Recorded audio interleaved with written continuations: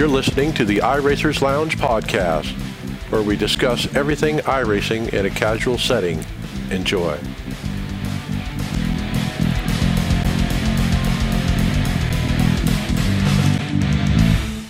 Welcome to the iRacers Lounge. I'm your host, Mike Ellis. iRacers Lounge is a podcast for the iRacer, where we talk all things iRacing in a casual setting. Joining me are the usual characters, Brian McCubbin. Hey, everybody. Happy Thursday. And hey, happy build week. David Hall. Yo. Donnie Spiker. Good afternoon, everyone. Welcome. Greg Hectus. What's up, guys? Yo. Justin Pearson. Hey, friends. Welcome. And Mackenzie Stevens. How's it going? It's build week, everyone, and we're going to take you through all the goodness of the new content. The iRacing Skip Barber Formula Series wrapped up, and which iRacer will get a shot at a fully funded ride?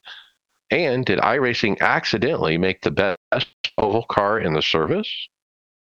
And remember, guys, you can follow along with us on your PC or mobile device in real time. All you have to do is go to iRacersLounge.com and select Show Notes. So you'll see all these great topics and products we'll discuss. So see you there.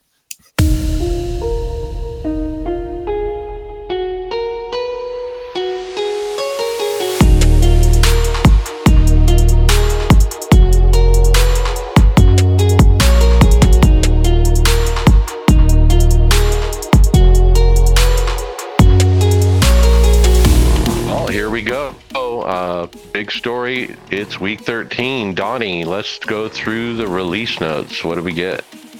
Yeah, so we got they've all been announced within the last several weeks, but we got the late model stock. It's going to replace the current late model.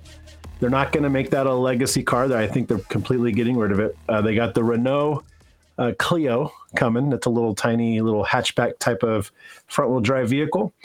You've got a new formula car coming, the Ray FF 1600. It's going to be the beginner car for the Formula ladder. Let's see, for tracks, we got Circuit Jerez. I believe that's in Portugal or Spain, one of the two. We got a new damage model for the new Formula car I just spoke about, the Ray FF 1600. So AI Racing got some updates. Auto Fuel, which has a lot of people talking. Car parameter updates, dynamic brake audio system, and iRacing UI visual refresh. Yeah, that car, the FF, I think the FF stands for Formula Ford. And I think that's probably going to be my shortcut name for that car because it's kind of a mouthful, to say the proper name. Listening to some of the current IndyCar drivers getting their start over in Europe before they failed on the F1 ladder, they talked about running the Formula Ford, and it sounds like that's the weekenders car series of choice over there. Like we have late models and super late models, but it sounds like the Formula Ford series is kind of I won't say your hobbyist, but that's where you get to get your weekend warrior driving those as well. So it's going to be exciting to get to drive that car. The auto fuel thing, I got to experience that a little bit last night. I turned it off mainly because, it has a error correction of like it adds an extra lap or something and you can adjust that. But, it doesn't really adjust for green, white checkers and maybe even 3 of them. So I just turned it off and do it how I normally do it. But what do you guys think about auto fuel finally being a stock option? You've always had to use third-party software up until now to do such a thing. I'll be honest. I just use my brain calculations for it, and I just add maybe a couple clicks to account for that green, white checkered. So I don't know if I'll use it. I don't want it to mess with what I've got going on, but I'll check it out to try it. But I use Race Labs. Race Labs is pretty good, but I always give it a couple extra clicks when I enter the pit just to make sure I have enough.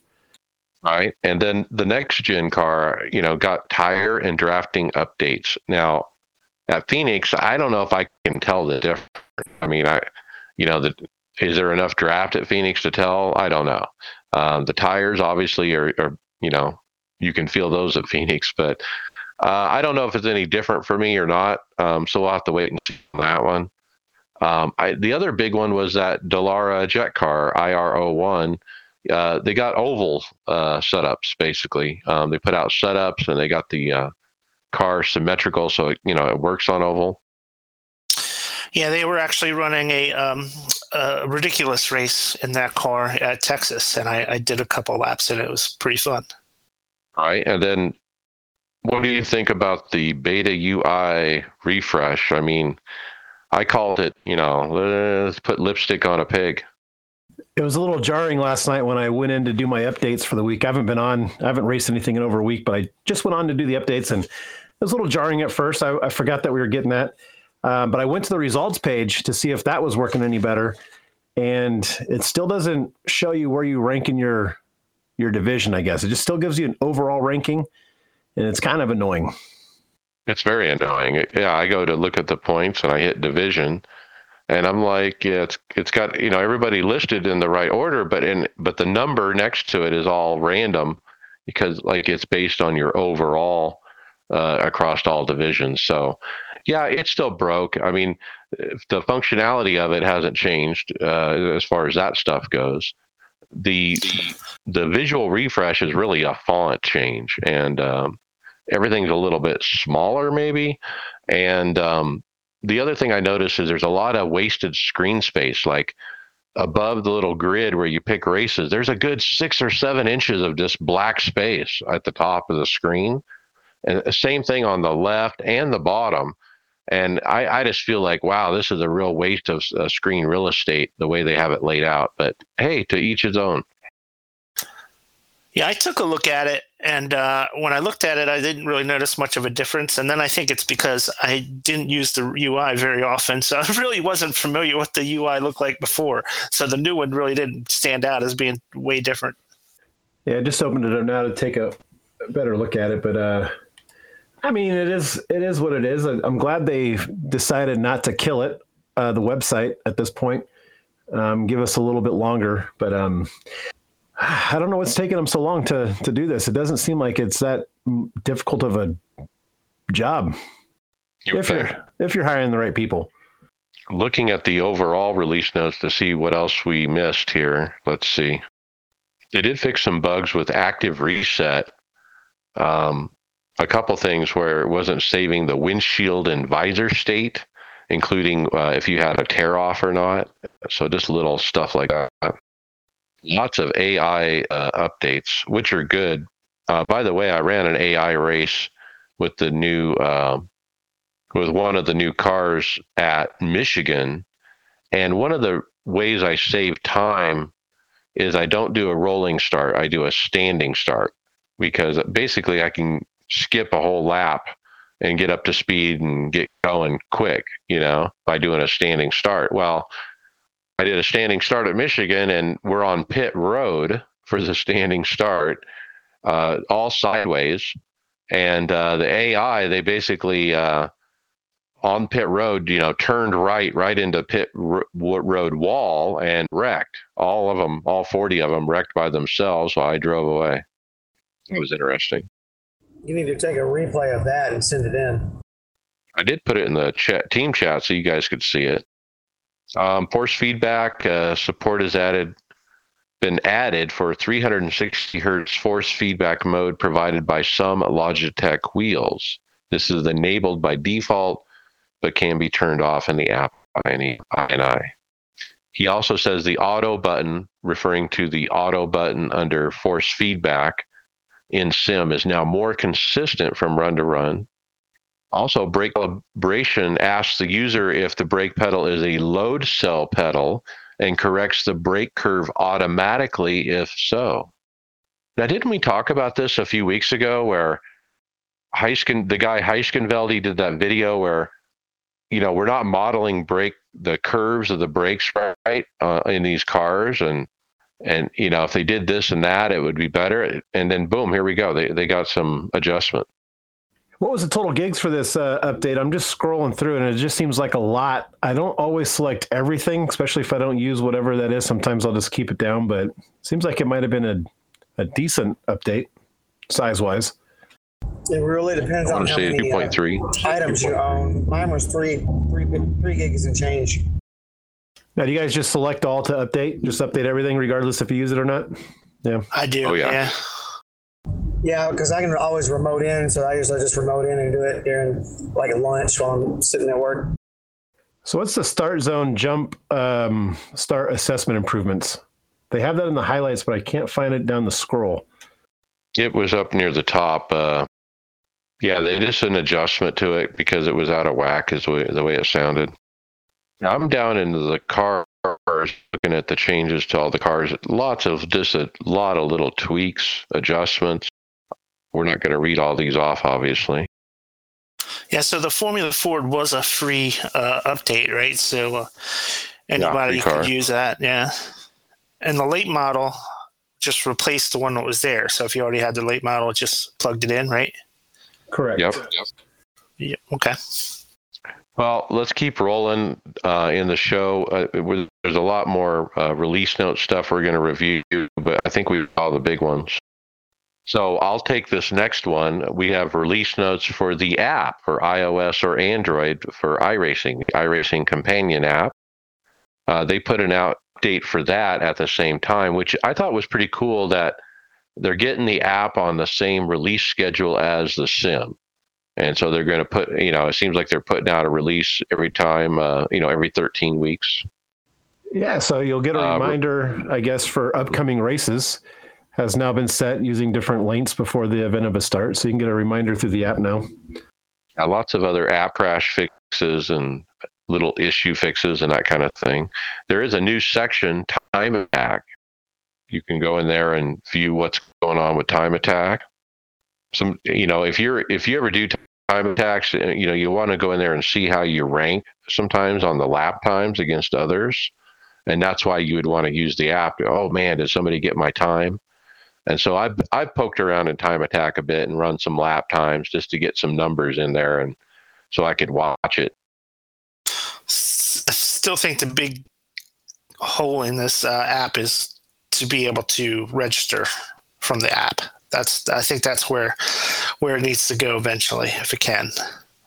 Agreed, but isn't that the whole problem with having the UI and the website? They were saying that having people register from multiple sources was causing, database problems.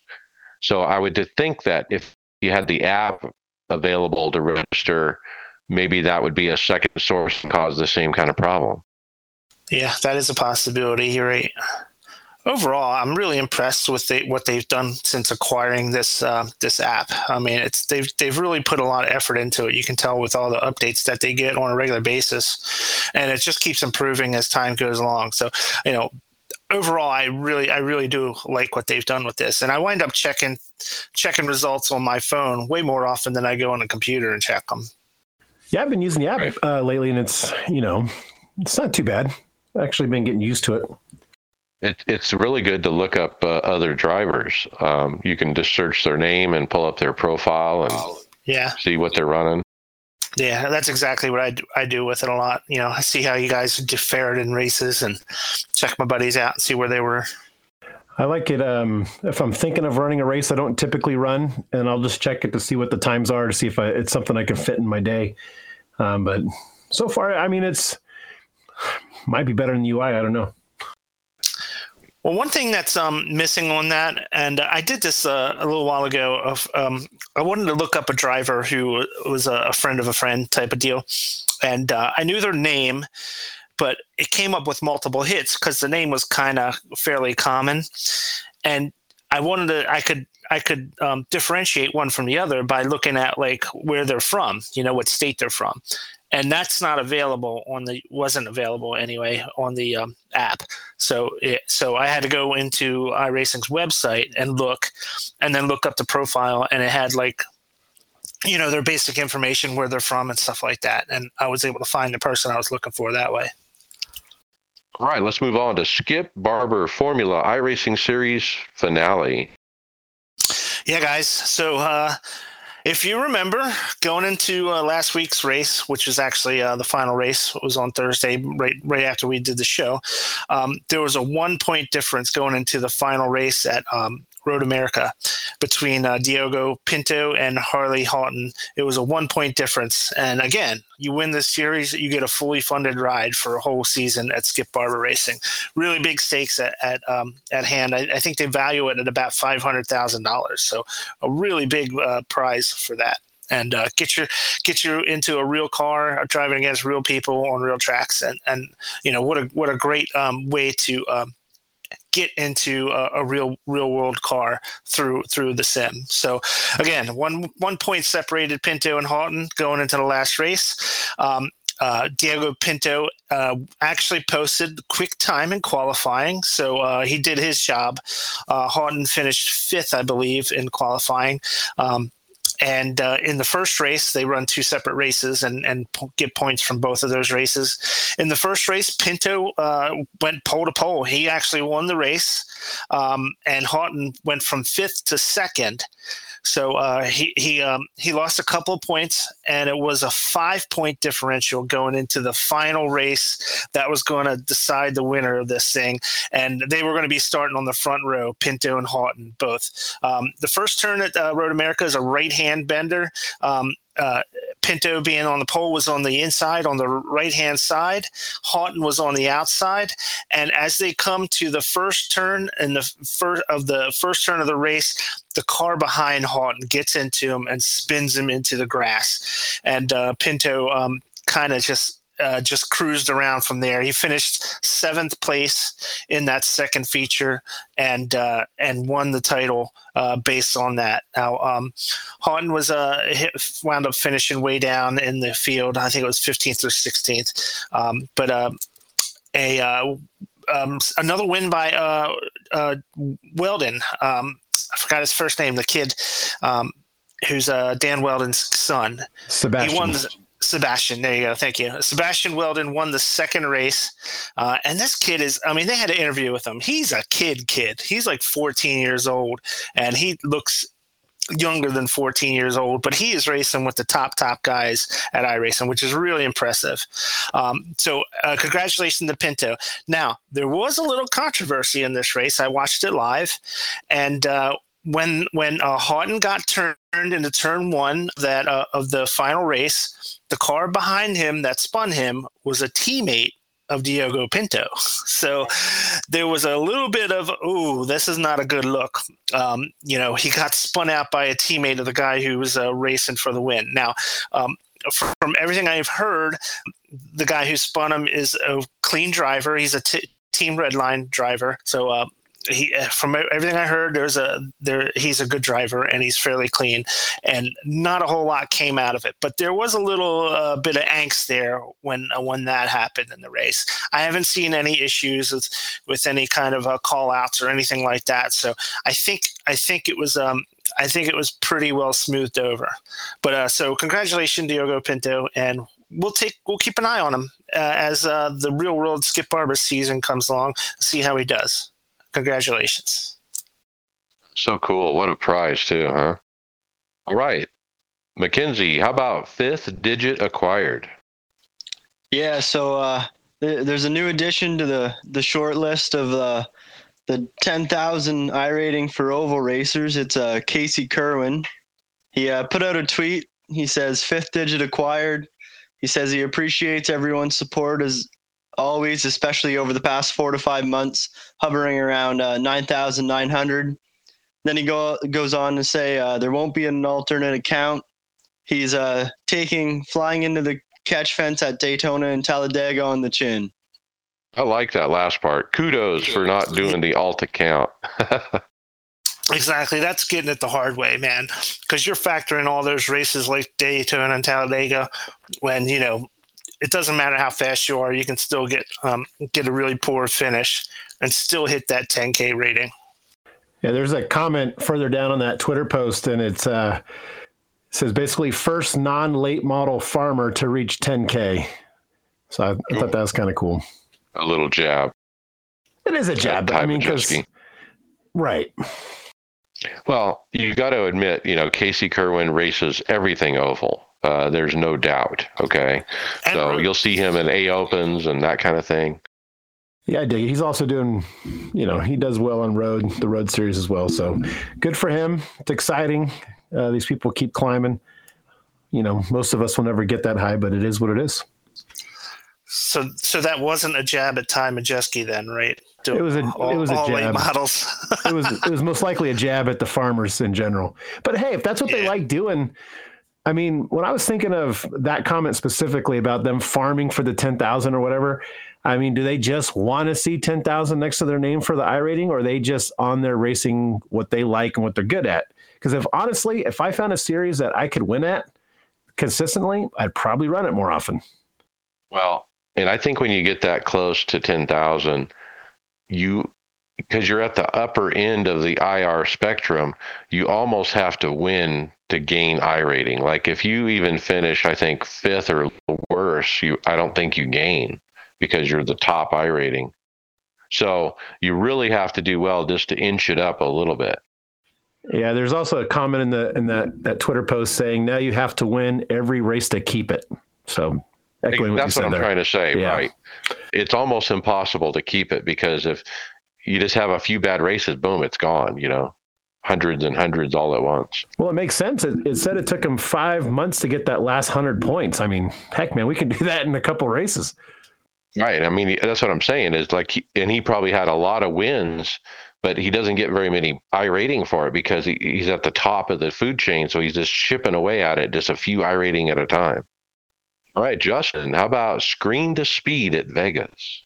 Yeah, the all-female Screen to Speed sponsored by Pennzoil made its way to Las Vegas Motor Speedway, and it's got Mari Takashi, if I pronounced that right, and it's saying she's got a tweet saying that she's on site at Las Vegas Motor Speedway for an all-women's iRacing event. And it looks like they got probably 6 to 8 sims set up, and they're all being raced on. And then she got a couple tickets.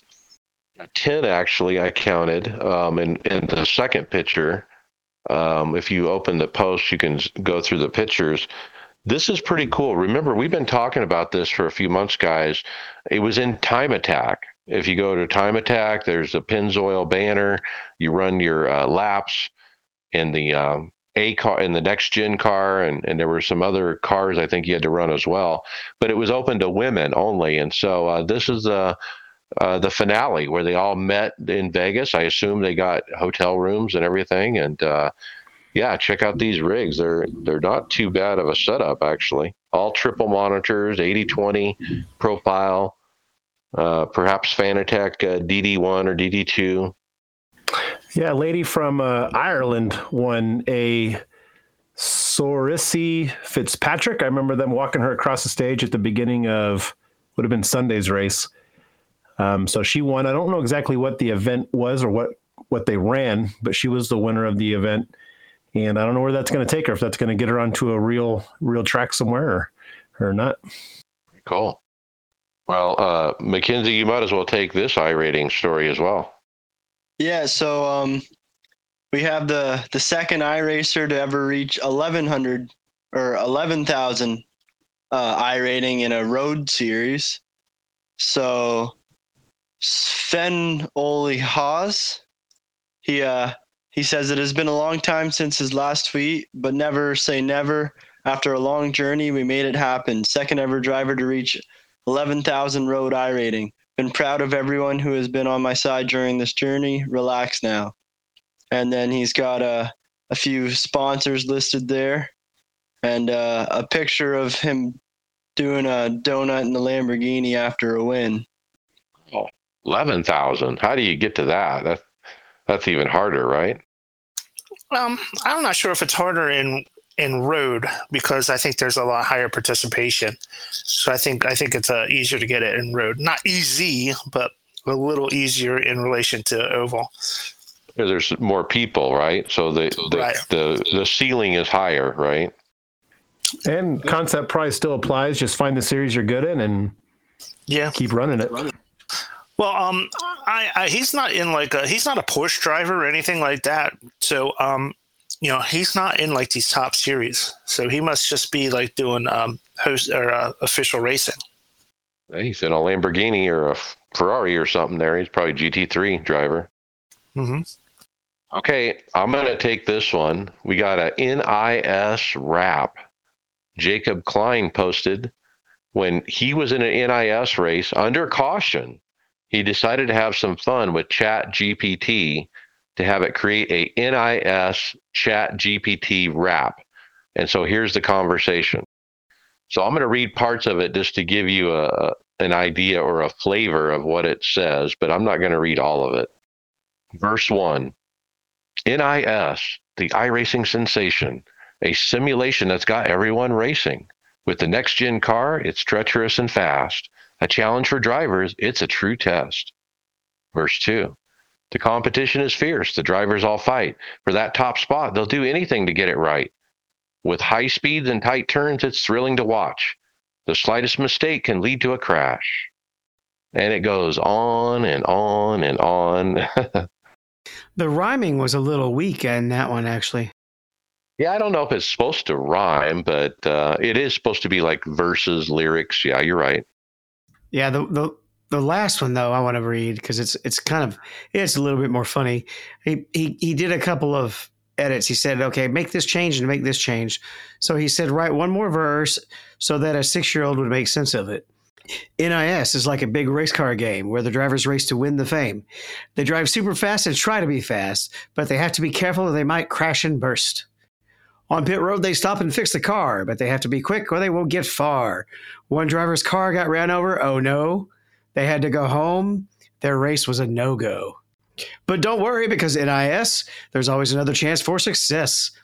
The driver will come back with a better car, ready to go fast and go far. Nice. You read that more of a soliloquy, not quite a rap. We need to get a beat track in the background next time. I could post record that and actually do some live beatboxing.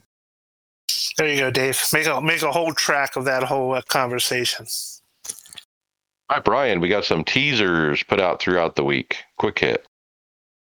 Yeah, so these are based on all the new content. You had a Formula Ford at the new track.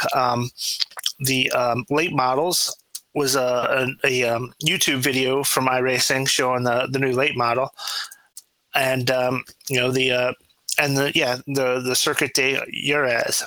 Dave, you help me out. That you're the linguist here. Jerez. There you go. I'm way off. But yeah, so these are just introduction videos. We've seen them before from iRacing when they do these on YouTube. They're always really high quality, excellent videos as always. And it just gives you a little bit more introduction and seeing these cars on track. So yeah, cool stuff again. Regarding the Formula Ford, it does have the Ford engine. I was looking up the info on it. But for the gearbox, I was watching the in the cockpit view of this thing, and there's no paddles on the back side of the wheel, and it does have a shifter mounted to the right, you can see. So it looks like it's going to be a regular, I don't know if it's sequential or not, but no paddles on the column. It's H pattern. I tested it yesterday. H pattern? Yeah, it's an H pattern shifter. You can whip out the old H pattern, everybody. That's all you need one. There you go. That's exciting. Yeah, I did. Like I said, I tested it out, and it felt a lot like the Formula V, just more horsepower. So you got a little bit more high speeds, but it felt like the grip was about the same. Especially on cold tires. The Formula V, and this one were both the same. I just did a bunch of practice laps, and I, early in the race, I tended to want to spin out really easy before the tires heat up, and it was the same thing that I used to happen when I was racing the Formula V. I'm excited to paint that late model stock. Hopefully, maybe this weekend. But I keep hearing there's a lot of grip within that car.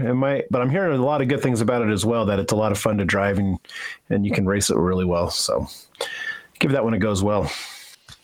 Yeah, I did test that one too. I tested that when they had some practice sessions at Hickory, and it does have a lot of grip. It's got a good lot of motor on it. Coming off those real sharp turns on those short tracks, it's got a good sound. The sound of the motor is really has a good growl to it, and I liked it. I tested it, and it made me tempted me to do some racing in it because it was a lot of fun. This is going to prompt me to jump ahead on the script to the next story. Late model stock, is it broken or is it super grip? And we actually had listener Ryan Carwile ask Landon Huffman, who actually is a late model driver. He saw Landon in a practice on this new car, and he asked him, are the cars way too gripped up, right? And Landon replied, yes, bad. I also saw a different post in the forums about this where Eric Hudek from the staff said they're aware that the grip is too high.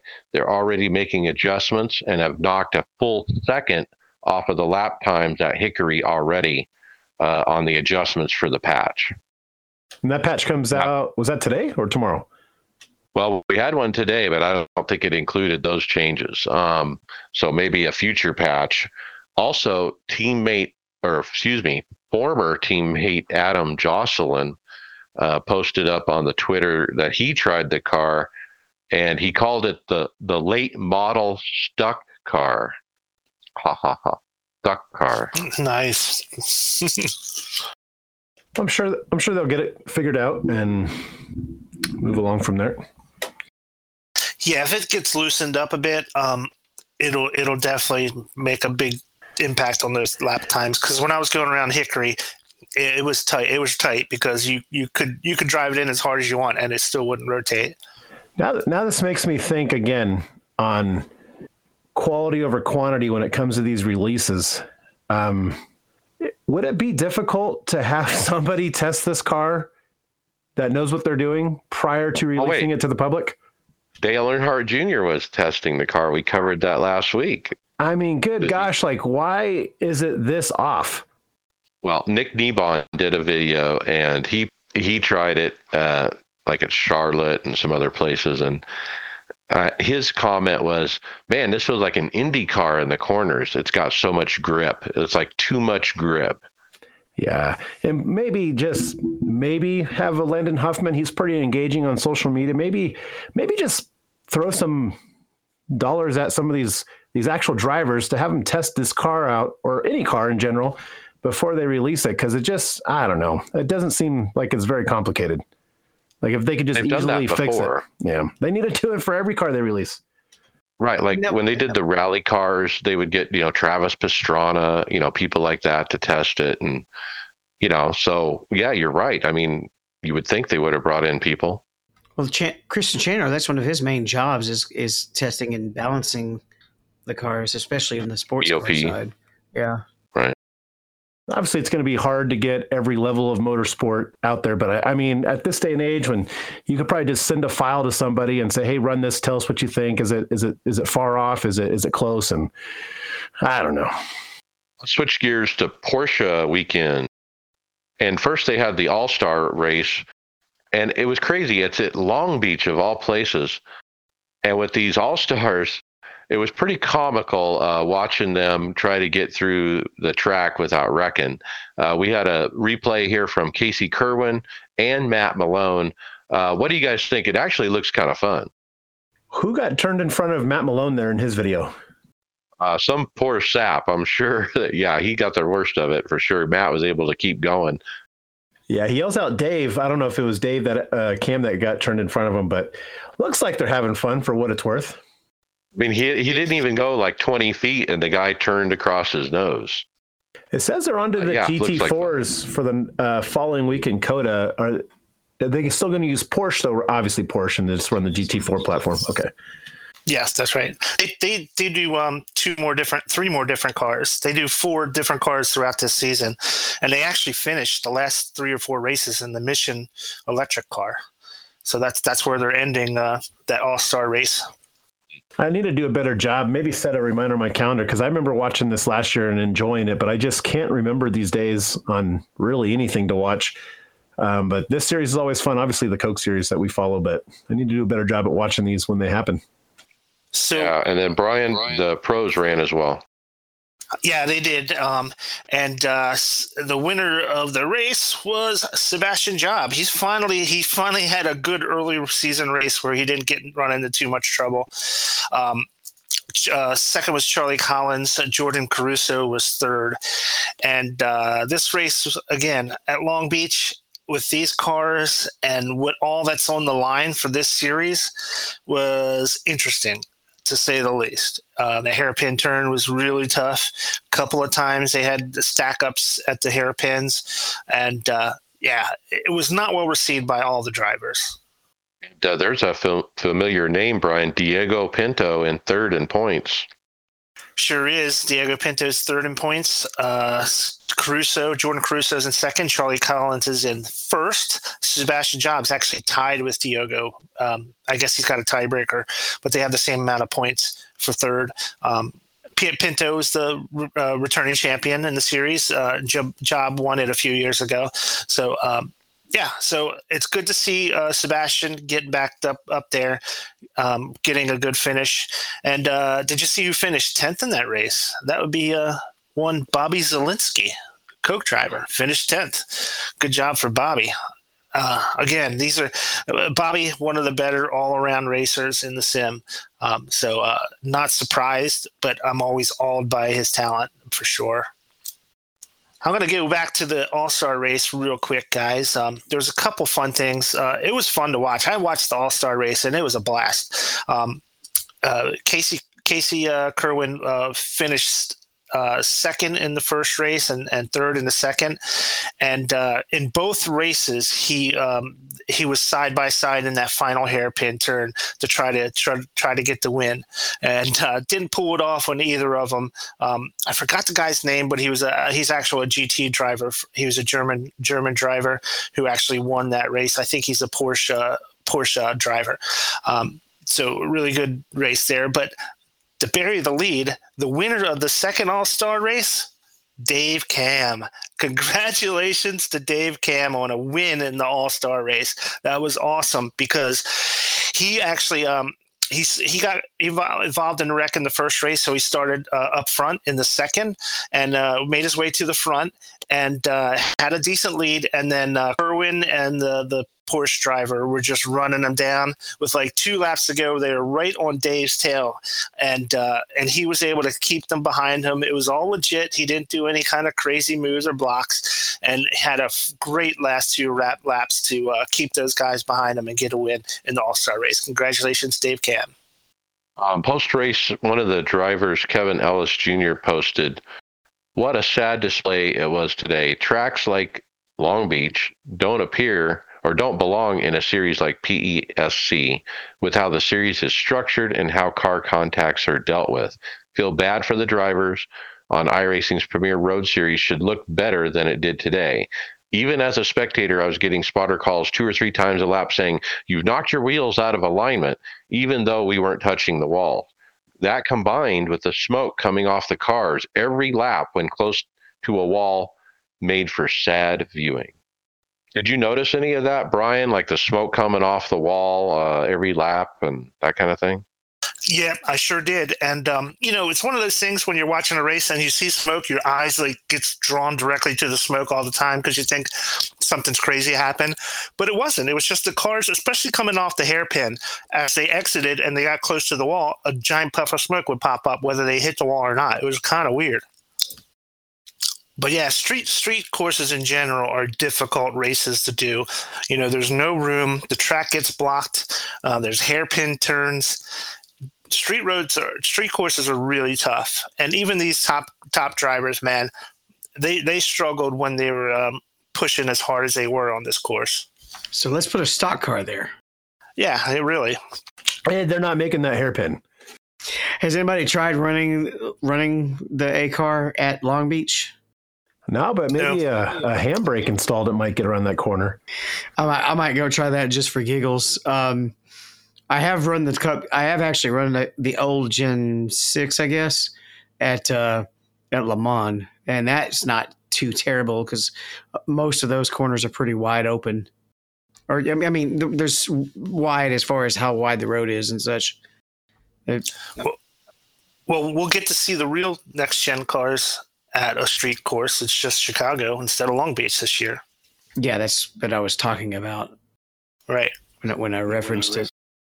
All right. Speaking of the car that shall not be named, at least by its old name, Greg West has posted a season for 2002 or to the 23 season 2 iRacing schedule for open and fixed setups for the IR18 series. All right. So y'all know what that car used to be called, right? We shall not name it, or like lightning will come down and strike us from some lawyer somewhere. But I did get a chance while y'all were talking over the Porsche Cup to glance down through the forums. They had to put this schedule together themselves instead of going through the usual community involvement.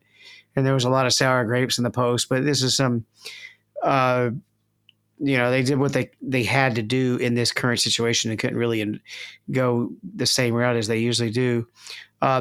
Though Greg West did reply a couple times. One of the guys replied to him and said, I understand that y'all were acting in good faith. Then he goes and turns around and asks all the follow-up questions that we haven't heard. Basically, is what's going to change? Is the discussions over? What is it going to look like for the next year, 2, 3, 4? Basically because they said, hey, we're working on things. And that was the last we heard. Right.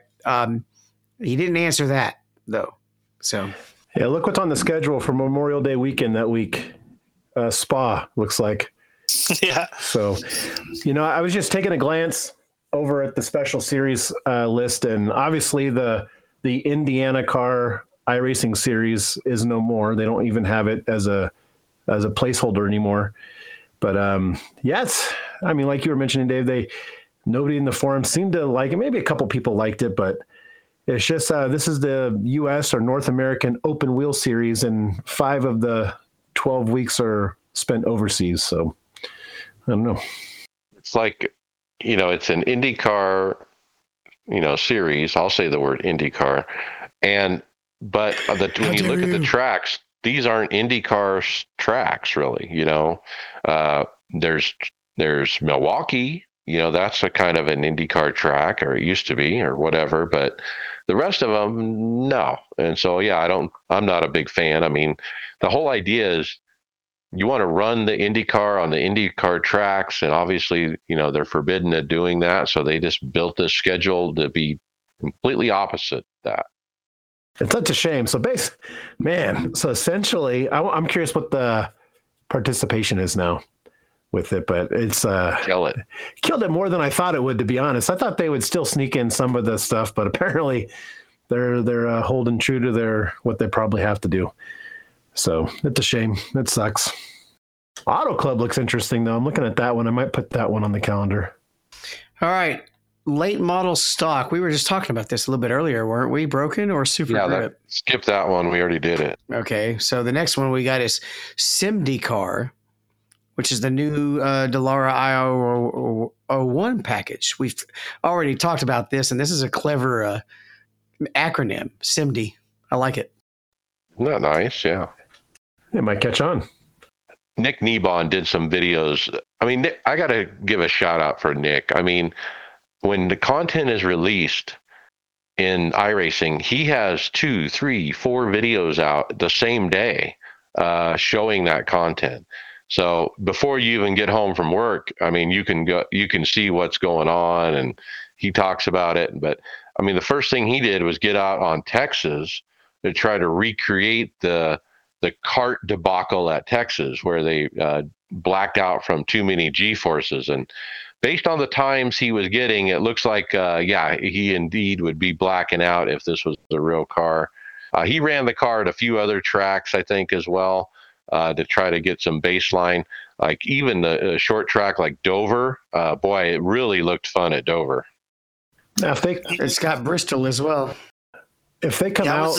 Sorry, Brian, go ahead. I was just saying, when I was practicing with this at Texas, I was running laps in the 22 seconds. Wow. If they come out and make a schedule adjustment and bring in the whatever Indiana 500 with this car, are you guys going to run it, or would it not be the same? Yeah, maybe if everyone else does. I mean, that's the thing. I'm all about big participation, big events. But man, if everyone did it, yeah, why not? After having the benefit of Richie Hearn doing my setup for an Indy 500 and winning that one, and then him kind of going away the next year and not having that support, it's kind of hard to get back in the car now. It might be fun, like as a protest race, like that one guy did with the Daytona 500 when he ran it as a protest. So yeah, let's get it. SimD 500. Let's go. Yeah, maybe. Of course, I'm sure there'll be somebody who puts up a hosted or league or something like that. But I'd still like to see official. But I know they don't want to get sued. All right, I got this one. This is the big story, guys. Out of all the stuff going on this week, we have not talked about the big story. Can you believe it? So what happened was the build came out Tuesday, and by Tuesday night, we're hearing word of mouth through the community, hey, go try the ARCA car. Well, guess what? I mean, the ARCA car wasn't in the release notes, okay? But apparently something's changed. We even heard it in our iRacers Lounge Discord. One of our listeners said, hey, go try it. Long story short, iRacing has mistakenly, according to Greg West, removed the limiter on the ARCA car, causing the engine to go from a high of around 7,000 RPM up to 9,700 RPM. Word spread quickly, and hosted races popped up organically. And I kind of tried to follow this on social media, and I have a link. I have a dozen links here of people who are trying it, putting up videos on Twitter, describing how awesome it is. Basically, it felt like NASCAR Gen 4, because without the limiter, there's like 900 horsepower or something. It's got some crazy power. We heard from all kinds of people in the community about, hey, iRacing, this is awesome. Please don't revert it. Please keep the change. And lots of positive communication too. Like Ben Baffert, for example, here's what he posted. iRacing, we're begging you not to touch this car. You have to drive the damn thing. This is one of our last hopes for a car that's enjoyable to drive start to finish. This is the stuff we signed up for, not the bullshit we drive today. I like it. Not that it matters, but if it's a mistake or not, but they got to keep it. And it sounds like they are. I don't know if that was today or yesterday they announced they're going to keep it, and they're going to have two different setups for it. So when you enter a Class D ARCA Series race, it's going to revert back to the normal ARCA specs, and then they'll have that separate series, and then with the Gen 4 horsepower. Yeah. So basically, like I said, I was trying to capture what everyone was saying. I didn't find anything negative at all. It was perhaps the most interesting and genuine enthusiasm I've ever seen for a new car in iRacing since I've been here. I think it has to do a lot with the nostalgia of really good racing from the back in the day, when, at 1.5 miles, you're going 190 down the straight, but in the corners, you're doing 160. And a lot of the community, I think, is really like, whoa, I mean, this is what we're missing in NASCAR. So it's not really just about the car is so cool. It's about, wow, this really brings us back to how NASCAR should be, and that kind of thing. So I think that was a big part of the enthusiasm about how this car was driving on Tuesday night. A couple of quotes. Mike Conti said, in my 14 years of being on the sim, I've never seen the community so unified and genuinely excited. It's an incredible contrast to the norm, and I love it. Best mistake ever. And then Kevin King, he said, one thing on the ARCA car stuff it did show was how the community can be positive. We need more of that and less negativity. I enjoyed reading and watching people's excitement driving the car, which is a very nice change from the seeming norm. Let's try to do more of it. But like you said, the next day, Donnie, Greg Hill gave confirmation on Twitter that, hey, we hear you guys and we're going to get this. And then it wasn't long after that iRacing put out the official announcement that they're going to bring out Gen 4 Cup starting next week. It's too bad we can't get NASCAR to do the same thing. So details are trickling out. Race links for the next Gen 4 Cup series. It'll be fixed. It's going to match the race links for the C Open. So 80 laps on a mile and a half, 60 on like an auto club. And so the idea is maybe get some green flag runs. I'm sorry, Mike. I might have been, is it going to be a C-class car? Yeah. So then if you scroll down, there's some more information here.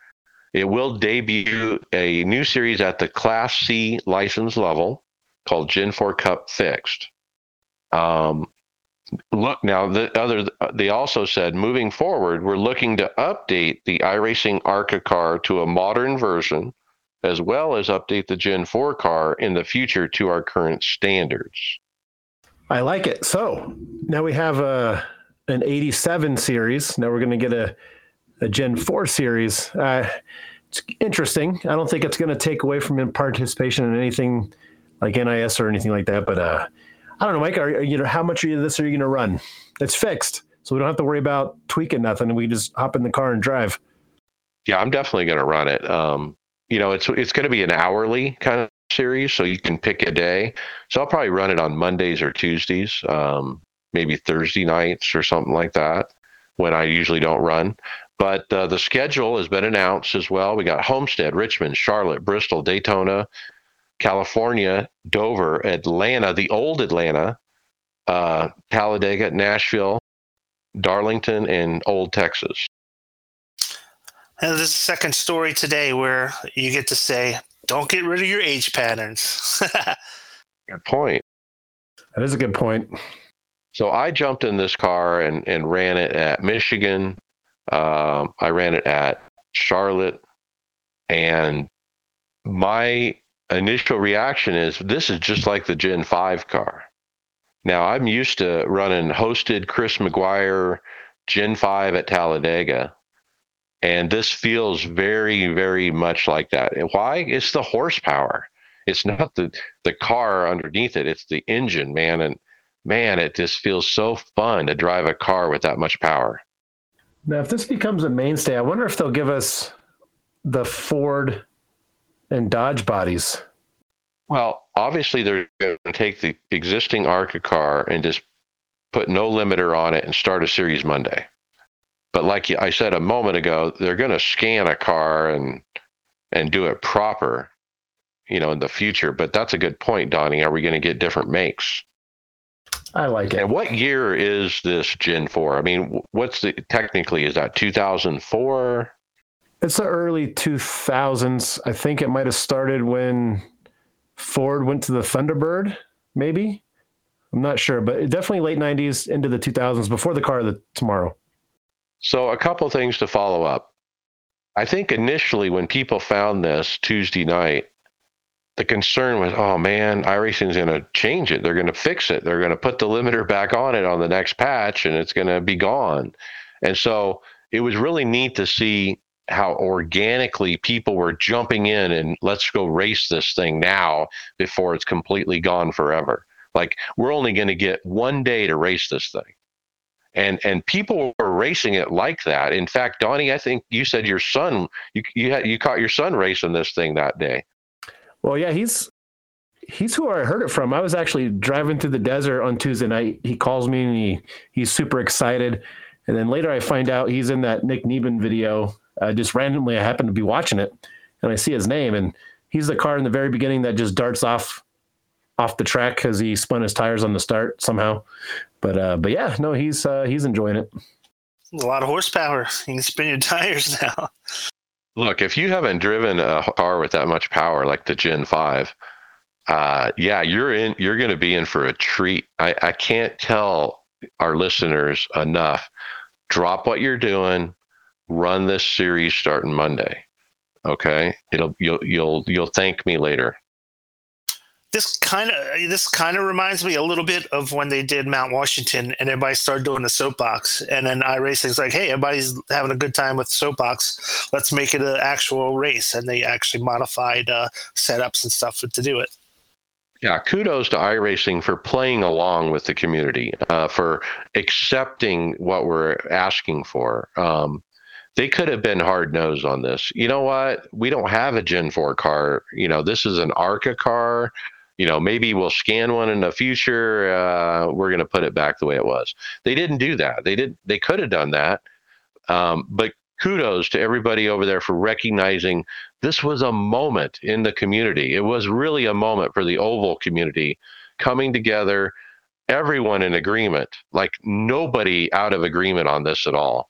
And again, everything was so positive, which is so rare because we're usually tearing everyone down. Now, here's a question for you, though, guys.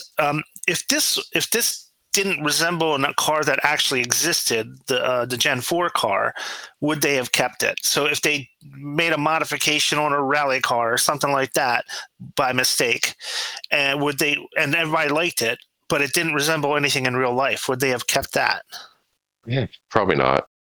But this car, the ARCA, is a twisted sister car, right? The frames are twisted, cockeyed, they're crab walking or whatever you want to call it.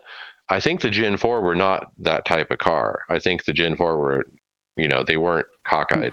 So Gen 4 was, I looked it up, 1992, so it incorporated the early 90s all the way to 2000. So the Gen 4 was a part of the Twisted Sister era. The Twisted Sister era started, I want to say, early 2000s, and then to its demise. And I think a part of the safety reasons, but I think that's what NASCAR wanted to get away from, was all that body work. And then that's when they went to the car tomorrow for safety reasons. And I think Gen to 5. get the cars, Gen 5, right? So, it lasted longer. It was a longer generation than I thought it was.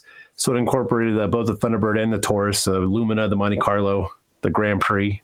Let's get that body out there as well. So that means the car is true to form. It really is a Gen 4 car. Exactly. It could be a Gen 4 car. Yep. So we were talking a little bit earlier about, the fact that there's no racing in Indiana anymore. And the same guys that are involved in that have now dropped the servers for NASCAR Heat. So we have a tweet from Alan Bailey, and that's basically that Motorsports Games has shut down all of its NASCAR Heat servers. Yeah, I think there's a NASCAR Ignition that came out after Heat, so maybe these are just older servers. Maybe they're not getting a lot of action.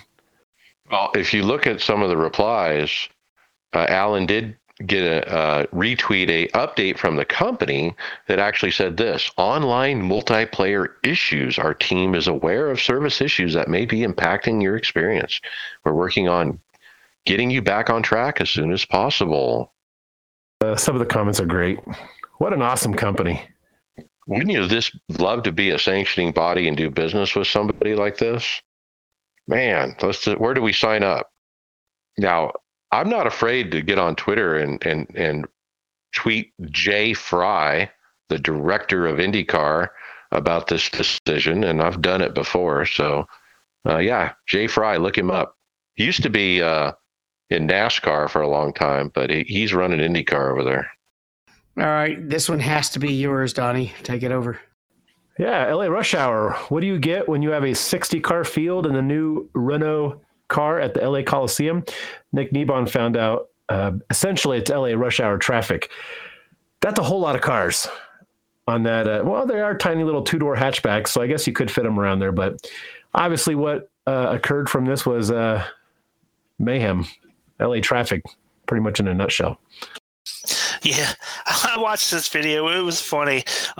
So when they line up to start the race, he didn't qualify, so he started in last place.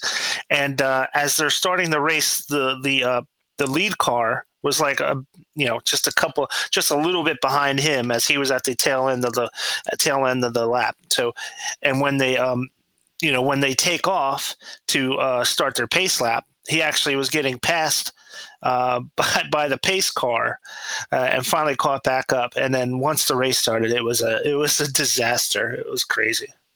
I loved it when they got wrecked or whatever, and they all just stop, and he's like waiting to try to see if he can inch his way through, and like some of them will like tow and escape out, and then he'll have a path to get through, and it looks like fun. I mean, what a great idea to try, just for kicks. Yeah, for a track that small, you'll want something slower that you can actually navigate around the corner decently. But sitting in the stands this year at that race, I'm thinking, why didn't they bring any kind of support series in to run on the track before the Cup race? But something like this, as goofy as the Clio Cup would be on an oval like this, it would be fun to watch. It'd be like county fair stuff. Even like a demo derby kind of thing, like just get junk cars out there running around or something. Yeah, street stock. Lemons. How much is the footprint on this car? How much does it compare to a Mazda? How many Mazdas could you fit on there? It's got to be relatively close. I think you can do 60 Mazdas on there. Is this a road racing car? Yes. Yeah, but sometimes you can have the funnest oval races with a production car like the Jetta, which I think this is replacing the Jetta.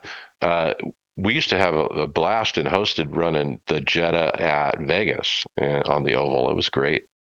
All right, Mackenzie, this next track might need a catch fence.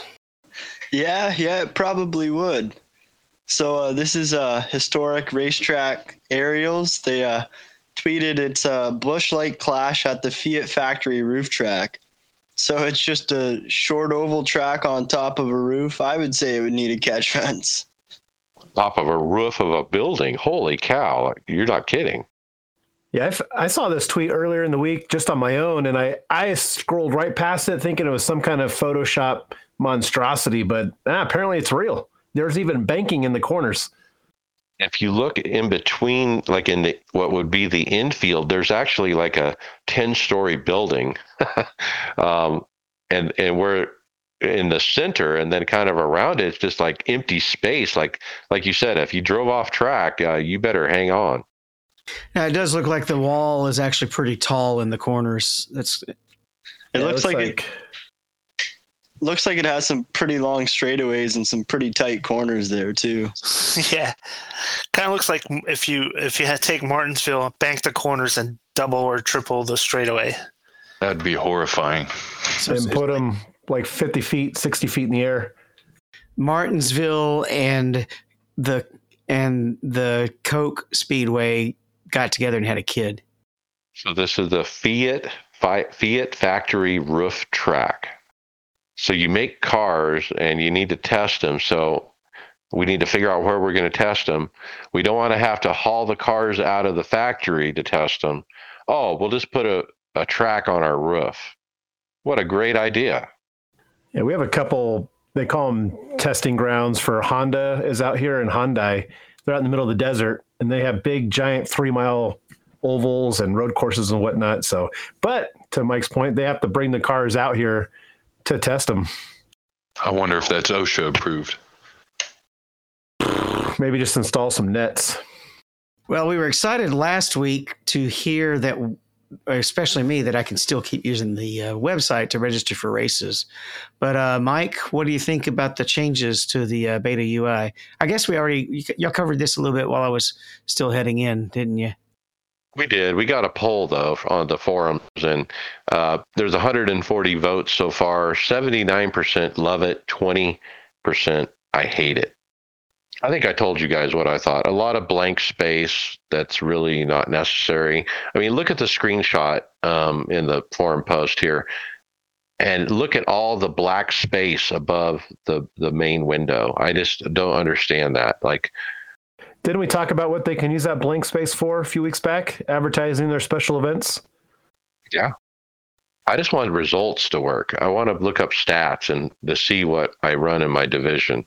I want it to actually pull the stats. I'm still getting failure to fetch if I look them up a certain way. I just got failure to fetch just now. This rocks. The UI is failure awesome. to fetch. I mean, come on.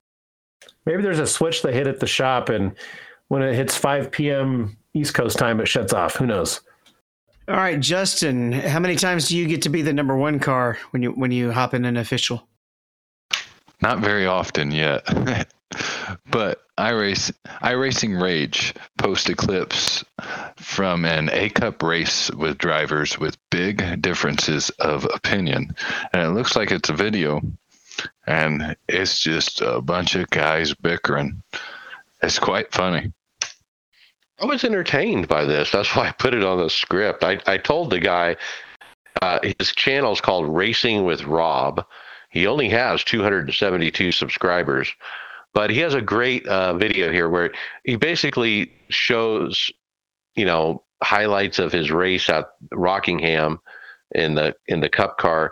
But there's one guy that's on the chat that just kind of rubs everybody the wrong way, and he kind of highlights this guy and what he says. And at the end, calling each other out. One guy turned him at the end, and he's calling him an idiot, and those kind of things. Yeah, this was a great example. Great example of why I mute my chat, except for super speedways. Just listening to the video, watching the video is giving me anxiety. Like, I just can't. We're grown men. We don't need to. I mean, he literally all race was just bitching and complaining and moaning and groaning and just like, find something in life that makes you happy. But I tend to find that entertaining.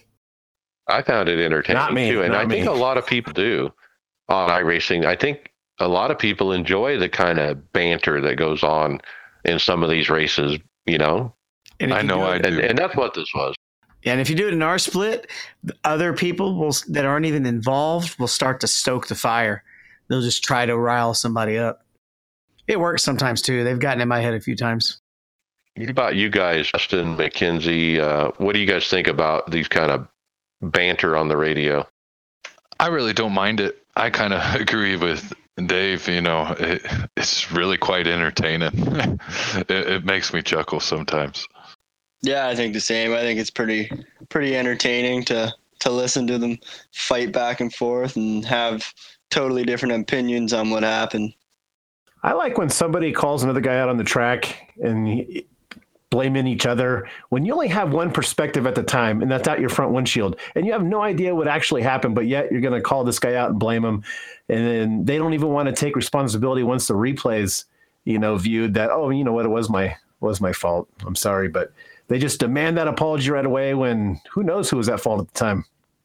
It makes you appreciate the races that are, everybody's getting along and, having a good time. Okay, let's wrap it up with one more thing. We have a post. The preliminary schedule is out for season 2. I've opened it up and took a look first at the IMSA series because that's always when I'm curious. They're going to Long Beach. That will be interesting. Any other surprises? That's the only one I've glanced at. Have y'all taken any looks? I'm doing it right now. I'll probably run the IR04 again at tracks I own. Trying to get used to that car still. I definitely going to do the new Gen 4 Cup as well. And that'll probably be the extent of what I do besides NIS. I just took a glance at the European Sprint Series 2, and it's running tracks. It's running a lot of regular tracks. Oh, but it is running Gilles Villeneuve. I'll definitely enjoy running that one. So the Formula Ford looks like it's definitely going to be overseas. It's Brands Hatch, which is a fun turn 1, is on there. The new Jerez is on there as well.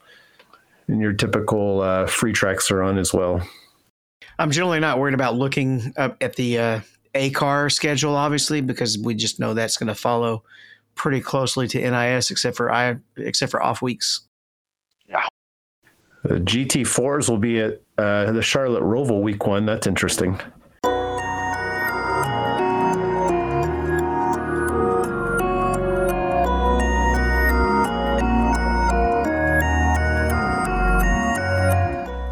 podcast housekeeping. Leave us a review of your favorite podcast platform to make it easier for more listeners to find us.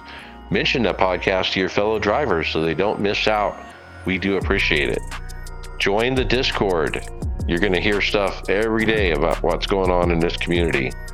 And our website is iRacersLounge.com, where you can see the script and actually see everything we're looking at. Don't forget, we're in regular rotation at the Performance Motorsports Network. All right. NASCAR was at Las Vegas last week. And Brian, we have our fantasy update. Yes, sir. Las Vegas, not great racing on the track. But another thing about Las Vegas was there wasn't really any crashes that knocked people out that would have cost people points. The only really noticeable one was Joey Logano getting kind of wrecked out, which means that there was opportunity for some big points. And sure enough, Shane 72 took first place for the week with a whopper of a 271 point race, man. That's big points. Trick Dickel was second. Silver Mustang finished third. Aaron Tony Grove finished fourth for the week, tied with North South Racing. And I finished right behind him in sixth place. My best finish of the year and probably the best finish in 2 years. Overall in the racing, Shane 72 takes the lead. Again, big points from this past week. Silver Mustangs in second, and Mason Racing is in third place in the points. Well, I'm 57th this week. I mean, I really bombed it. Justin, you're 53rd. You bombed it too. This is my first year doing this, the fantasy NASCAR. What is some general advice? Kurt Good Busch. drivers. Well, it's a big deal to watch the races. So I was actually able to watch the races Sunday. I typically don't watch them live. I had Joey Logano in my top five, and when he wrecked out, I was able to make the change and bring in Christopher Bell. And, that saved me tons of points right there. So keeping up on the race, even if you're not watching it, is a big deal. So, at the end of the second stage, you can make any adjustments. That's a big deal. I finished sixth. I wouldn't have been in the top 20 probably if I kept Logano. The picks between the two drivers. I was going to say, Donnie, I definitely am not switching drivers out in the mid-race. So, yeah, that's what's hurting me. Yeah, the pick'ems between drivers this week was pretty tough. But, yeah, for any advice, I don't know. You just got to, like Brian was saying, you got to actually to compete for this title, you got to be watching the races and making your driver swaps and whatnot. But it gets frustrating. Like, you can have especially plate tracks, you're just really rolling the dice and whatnot, but it's all for fun. That's what I tell myself, but my competitive nature doesn't allow me to have fun. I punish myself if I don't do well in this. But it's still early in the season, and I was in the 50s in the point standings, and then after one good week, I'm like in the mid-20s. So you can really, it's still early, and you can make up a lot of points yet. Well, I'm not last place in it anymore. I think I'm third last now, but I didn't do too bad this week. I was 29th. There you go. Moving on up. All right. And then what do you guys like? Who do you like for Phoenix? I mean, forever we've gone to Phoenix and everyone's like, Harvick. Is it Harvick? I don't know if Harvick's going to do it just because Stewart Haas isn't really on the up and up right now. I could see Larson winning. Phoenix, at least. I like Bell. I mean, Joey Logano. I mean, he's won there a million times, right? Yeah, just won there a couple months ago, and Blaney finished second right behind him. So can we really go past this week without talking about Blaney and his failed potential? Yeah. Somebody called him out this week. Who was it? Kyle Petty, I think it was. Yeah, there's a reason I picked him as my driver after Junior retired. But I don't know. I'm liking Zane Smith, being a California kid. I don't know. I've never just dropped a driver. Well, mainly because I was a senior junior fan growing up. But Blaney kind of, I don't know. It's hard to describe. They keep comparing him. They keep comparing him to Casey Kane, which I think they're two totally different drivers. Scale potential, right? I remember Casey Kane coming up as a badass, and I remember Ryan Blaney coming up as not a badass. And really, the only reason he was on a Star Wars podcast the year Junior is retiring. I was like, oh, maybe, and he actually sounded like he was a Star Wars fan, not just somebody that says they are. And he was renting a house from Junior at the time on his property. I was like, you know what? I think I'm going to pick Ryan Blaney as my next driver. And then it is what it is. Very frustrating. Well, at least he didn't break his leg snowboarding, so there you go. He probably wouldn't even do that. Checked. Now, I checked, guys. I didn't have Chase in my lineup. Okay, so. People keep, I know Josh Berry had a crappy, I won't say it's crappy. He just got thrown in that car. And it's weird seeing these people in person walk around, especially after they get that news. But people are very high on him that he's going to do well in these next 4 to 5 weeks in that car, especially going to Martinsville. Man, I would have put somebody else in the car. Somebody with Cup experience. Who are you going to put in there? Somebody with 7 championships, maybe. Might be familiar with the Hendrick team. Yeah. Now that he has his own team. Yeah. They're like, take your knowledge and get out of here. You can't talk Jeff Gordon into getting into the car again. Come on. There's a time when you've got to move on to fresh blood. Okay. How far we want to take it back? Are we going to go hunt down Sterling Marlin and Mark Martin? I called out. Now, Mark Martin would be awesome. I would love to see him back, but he's definitely mentally moved on from. Yeah, I think Gordon even said he's not in race shape to even race. He did pretty poorly in that Porsche race at Indy last year. I told you guys when this happened, I want Carl Edwards at Phoenix because Carl has won at Phoenix. Find Carl Edwards and give him $100,000 and have him come race a race. Yeah, he different car. Like before Matt, before Mark, before Jeff, before Junior. Yeah, he's done. You're kind of stuck in nostalgia land, I think, with the drivers. Yeah, I guess so. Well, when Kenseth came back, he didn't really do that well. So I think once it's out of you, it's out of you. It's hard to get it back. Yeah, it'll be interesting. And Chevy has a pipeline problem right now because Sam Mayer was supposed to be their next big thing, and he's kind of hit a stunt in his growth. He's not progressing as quickly as I think they wanted him to. And other than that, they don't got a whole lot. So Josh Berry was the next logical, choice. I think Allgaier would be a good choice. He's been around forever. He's never really got a serious break for Cup cars, but he's always been super competitive in Xfinity.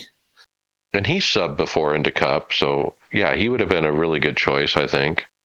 Yeah, he did it last year, I think. It might have been last year, the year before for the 48 car. Yeah, when Bowman had his concussions. Yeah. Metro Ford of Chicago delivers to you. Whether you're looking for a new or used car, we have over 160 vehicles in stock. Living large or strapped for cash, good credit, no credit, doesn't matter. It's all good at Metro Ford of Chicago. We offer easy financing and guaranteed credit approval. Visit emetroford.com to view our complete inventory and tell them Patrick sent you. Metro Ford of Chicago, serving Chicagoland and beyond for over 35 years. Will this computer run iRacing?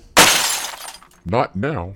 All right, let's open up the Metro Ford hardware software section with a SimuCube extension. Kick this one off, Justin.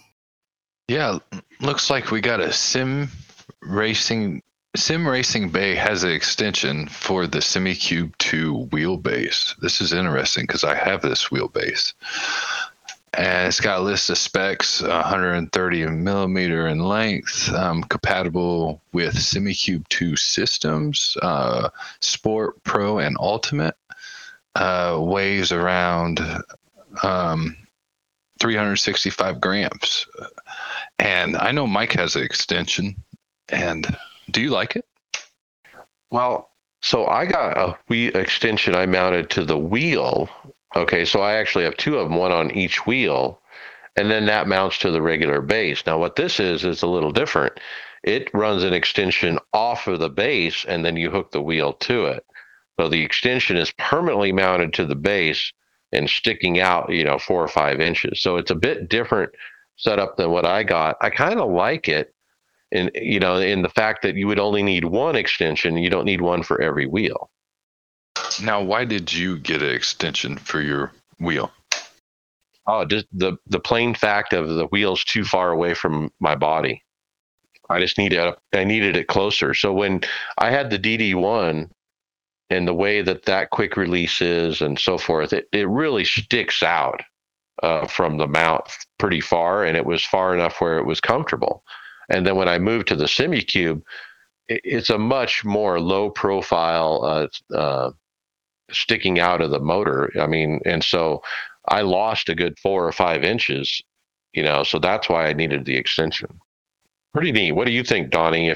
Would you rather go with this once off the motor, or would you like to, do like I did and put one on every wheel? Yeah, I don't know. I was just putting both wheels on and off just to see.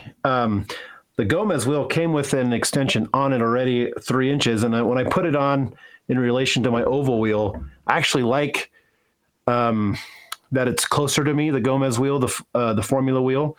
And then my oval wheel, I was thinking, man, maybe I could use a couple inches of extension, but I wouldn't go this route. I'd go with off the wheel just because I already have one system that way.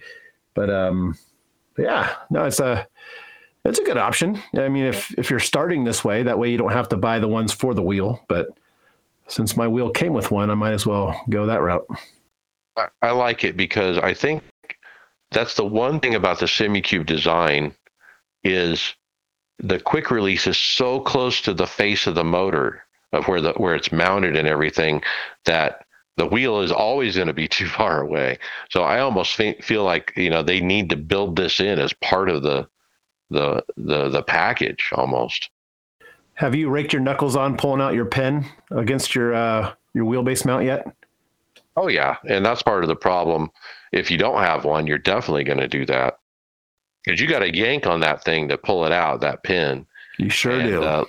Boy, you really got to put some heft into it. And then when you're putting it in, I usually hit it with the bottom of my palm. And if I didn't have the extension, my hand wouldn't even fit in there, really. Pretty neat product. And it's €70. All right, Brian, you're our motion guy. It looks like we've got a motion rig that attaches directly to your seat. That's right, Dave. This is the NJ Motion Compact R base. So instead of using actuators on the corners of your rig and moving your rig up and down and so forth, this is a little bit more simpler. It just has a base with a platform on top. It almost looks like a scale. And the seat just mounts to the top of it. And, and that's where your motion comes from. It's all coming from the seat. It's not your whole rig that's moving. It's just your chair. It runs about €24.99, which is like mid $2,600 US. So it's comparable in price to like the less expensive actuator systems, a little bit less than an actuator system. They do take about 20 to 30 business days to get. So it mentions that on their website. So it's if you do buy it, prepare to wait a little while. It's going to be the longest month of your life after you purchase it. And then they do have some reviews from this. Dan Suzuki, who's like one of the more popular iRacing or sim racing content providers, he did a review of this and he really liked it. Mentioned that it was really quiet, which is good. He also mentioned that it was that he didn't notice because your seat's moving and your steering wheel is not in one of these systems as opposed to a platform where everything's moving. And he didn't notice, he didn't find that to be distracting or didn't have a problem with it at all. So he actually recommended this over like a 4 actuator system, a SFX 1000 type system. So good reviews, decent price for like a motion, but it looks like something might be worth looking into if you're looking at motion and want to avoid the 4 actuator system, or if you don't have a 80/20 rig that you can use for motion, might be a really good alternative. Can this be mounted to 80/20? Doesn't look like it. I mean, it's got 4 feet on the bottom. So yeah, I guess you'd have to separate the seat from the 80/20 rig. Probably, I think it yes. sits within, depending on how wide it is. I think it sits within your 80/20 on the ground. And Exactly. It's got adapter parts for it for extra cost, like €35 that'll help attach it to 80/20 parts. I think that's what you would use, and some seat side supports for your seats if you have a seat that needs side supports. So there's a couple extra available accessories to make it work on your system. Yeah, I think if you were going to throw it into an 80/20, like if I would want to. My seat sits up pretty high. It would be too low to the ground, I think, if it wasn't on the 80/20 attachable. Yeah, so we found this in our Discord channel this week. Dr. Orzi, one of our listeners, is telling us that this will be his next upgrade later this year. He did find it from watching the Dan Suzuki video, and he's convinced that this is going to be something that he's going to like. Now, I had some questions that I posted in the Discord, like, hey, how do you lower this is going to add 8 inches to the height of your seat. And he did indicate that Dr. Orzi he's going to drop it inside of his 80/20 cockpit. He said it does fit in between. So you basically just put it in there, and the height will basically be, work out to be the same. The other concern I had was, that I mentioned in the Discord, was I think it's weird that your seat is moving, but the wheel and the pedals aren't moving with it. So yeah. David, you had mentioned, like, how do you keep the consistent force on a hydraulic pedal when the seat is going about? I don't know. I'd have to be able to test it to tell you. Good question. Well, then again, probably can't. Dan didn't have a problem with it. I don't know what pedals he's using, but he didn't have a problem with it as far as the steering wheel goes. That's true. And that's what Dr. Orzi pointed out, that Dan Suzuki didn't have any problems with it and thought it would be fine. But he may not be using hydraulic pedals. I'm sorry, but the force you have to put on a hydraulic is way different. And So it'd be interesting. It's tempting. I would love to try it. njmotion.com. All right, the next one that we have up, Donnie, is a play seat review. 9 to 5 Toys reviewed a play seat branded by Logitech. That's your typical, I won't say typical play seat, but it's that fold up. You can move it around the room if you'd like. You can adjust the pedals real nice if it's for what you're looking for. If you are limited in space, maybe limited in budget, and you could throw that Logitech direct drive on it. Looks like it mounts to it. But the adjustment of, to make it longer, to shorten up the rig itself, take some Allen keys, you do the Allen keys and you pull it out. But the reviewer liked it. It is what it is. I mean, it's not my style, nothing I'd go for, but the frame is powder coated, a gray color, has a decent seat. It's going to have like I mentioned, the Logitech branding all over it. So you're going to get that with it if you like it. But what'd you guys think? Well, this is at least one of the versions where you don't have the center post interfering with your feet operation. Yeah, it looks pretty sturdy for what it is. You're right. You don't have that center post. It's tubular. I'm just worried about that center portion where it separates to make it longer or shorter, because now you're separating that rig into 2 pieces with the middle piece joining it.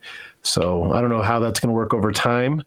You probably aren't going to put a set of hydraulics on this thing and using that force to press down, but yeah, I mean, it's for somebody.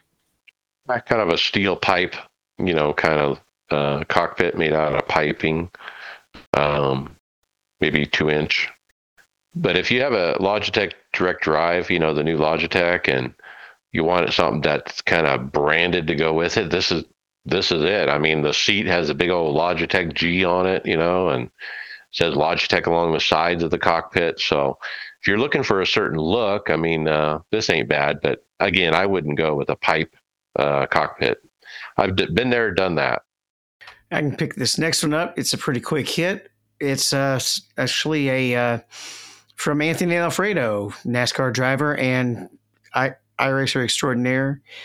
He streams quite a bit too, right? And he's recommending the Logitech Litra beam for the best lighting for sim racing streamers. So they're beams that sit on top of the monitor, and they're basically for lighting your face up. Now, okay, so if you're in a video production and you need your face lit up, I think these are great. But I don't know that, if you're not, trying to light up your face, I don't know how they help with racing at all. I mean, I don't think the regular iRacer needs light like this. This is specifically for the camera. Right. This is basically for your face. That's exactly what it's for. So it wouldn't be for us, Mike. Yeah, this is way different than the lighting I do. Now, I sent you guys a picture a couple of days ago of my rig. I think I had it lit up red with a bright red. But that's the beauty of the lighting I have. It's from above. It's like over your head, so it doesn't go down onto the screens. It's not pointing in your eyes. The problem with these lights I see is they're like literally like right in your eyes, So I wouldn't want to race with something like this, but hey, if it's all about the stream and not the racing, why not? What is this about? They're not messy, Brian or Mike? I'll take this one. We talked about this a few weeks ago. The Sim 3D pedal rumble kit, and I'd been corrected by Tony Groves and some other people that I thought it might look messy with the wires coming off the pedals. But I've been assured that that's not the case. You can kind of tell by looking at these pictures of the kit on the back of these pedals. I was wrong, actually, so I just wanted to point that out. It's got a nice, neat look to it. Tony highly recommends them. I think Steve Thompson bought these as well. Yeah, you can even see the wires. Right. So that was more of just a story correction. But yeah, check this out. Like I said, Tony and Steve have said good things about them. With my pedals, Dave, being inverted, I'm curious how I would run that wire and not make it look like crap. You'd have to run it you'd have to run it up and then across and then down. The pedal, yeah, somehow. Now, when you go to order it, you tell them what pedals you have, and they have a list here of all of them. And I guess that gets you the right kind of mount. Now Sim Coaches is actually listed there, Donnie. Yeah, I've seen the Sim Coach version of them. He was actually going to sell them on the site as a part of the package. This might be something I add on in the future to kind of complement my 2 butt kickers. I've never thought about putting one on the front yet, but this would be a good replacement for, instead of doing a front butt kicker, let's do the pedal rumble kit. 95 to 110 euros. All right. We always like to say we're trying to we do a good job of spending our new guys' money when they come on the show. Mackenzie, we're going to try to convince you to go ahead and go for a motion rig by talking about Anthony Alfredo's setup. Yeah. So Anthony Alfredo puts a post on Twitter here. D-Box Tech sent him a full motion platform to put under his rig. So in the video, he just lifts up his rig and gets some help just to slide it right under there. He says, here's a clip from adding their full haptic system to my racing simulator. It truly is plug and play, adding a whole new level of immersion to your rig or cockpit.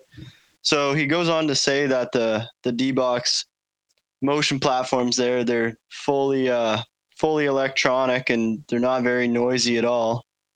And we saw this at the Sim Racing Expo, if you recall, and it looked actually quite a bit different than the version that Anthony has. It definitely looks like they've stepped up the design of it. The one we saw at the Sim Racing Expo was literally just like a black rectangle that you would set your cockpit on. This one's it's more refined. It's thinner. It expands out on the 4 corners. So the 4 corner post, that the rig sits on, it sits right on it. So it's more low profile than we saw at the Sim Racing Expo. It's actually red. They got a color to it. and it doesn't appear to be as thick as it was before. So they definitely have upgraded it. Now, I went looking for a price, can you buy it? I couldn't find it, to be honest. Does this platform mount to your rig, or does your rig simply sit on top of it? It sits on top of it, I think. So how's that going to work for vibration and your rig slipping and sliding? Well, I don't know. I mean, we saw a video at the Sim Racing Expo. I mean, Anthony didn't show us a video of him running it, so I think that's an outstanding question. Yeah, because it just shows him lifting up the rig and sliding this under, and then that's really it. I'm curious how it mounts. Now, there's a couple other links in the story, guys. If you click them, you're going to see the original unit I mentioned from the Sim Racing Expo, and you can see how different it looks than the unit that Anthony's got. So I assume they're the same product, but maybe they are different. Yeah, the one that was available at the expo that they have on their website has clamps on it. It looks like some kind of clamp system to hold your rig in place.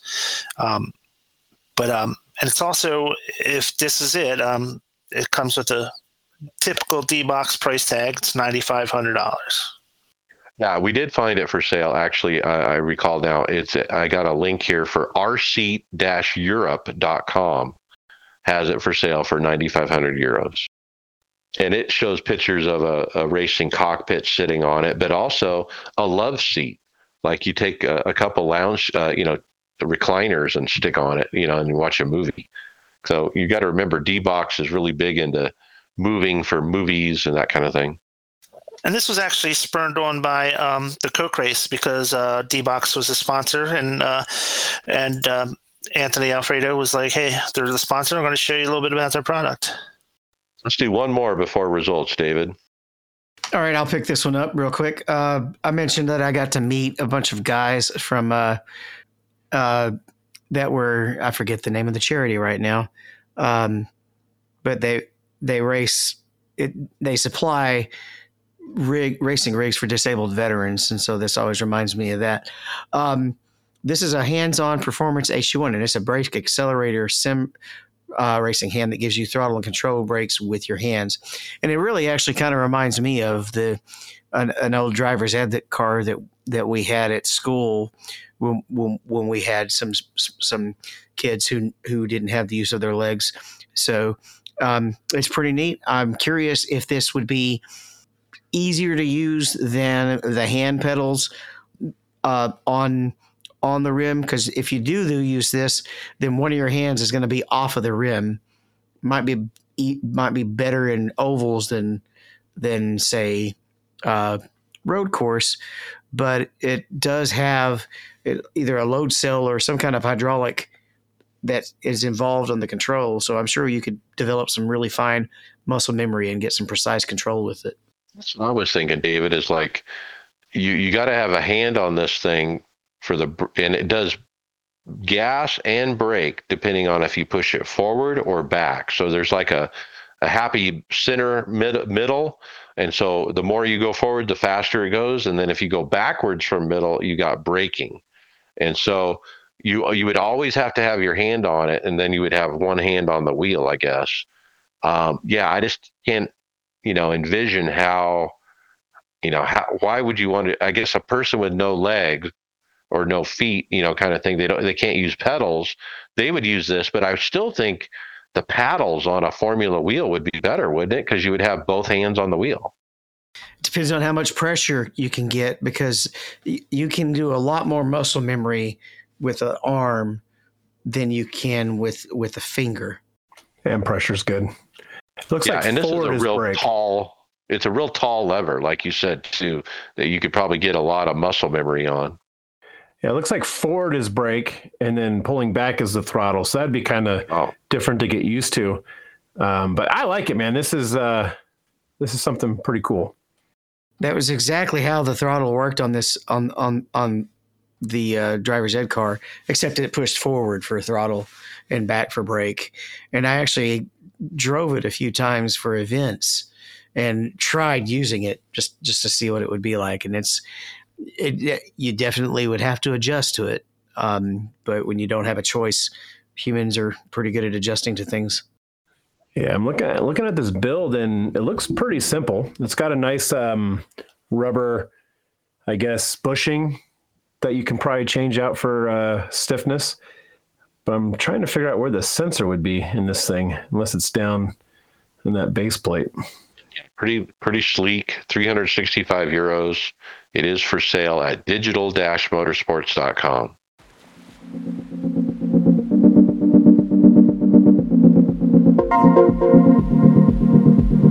All right, Mike, All right, roll us into some results.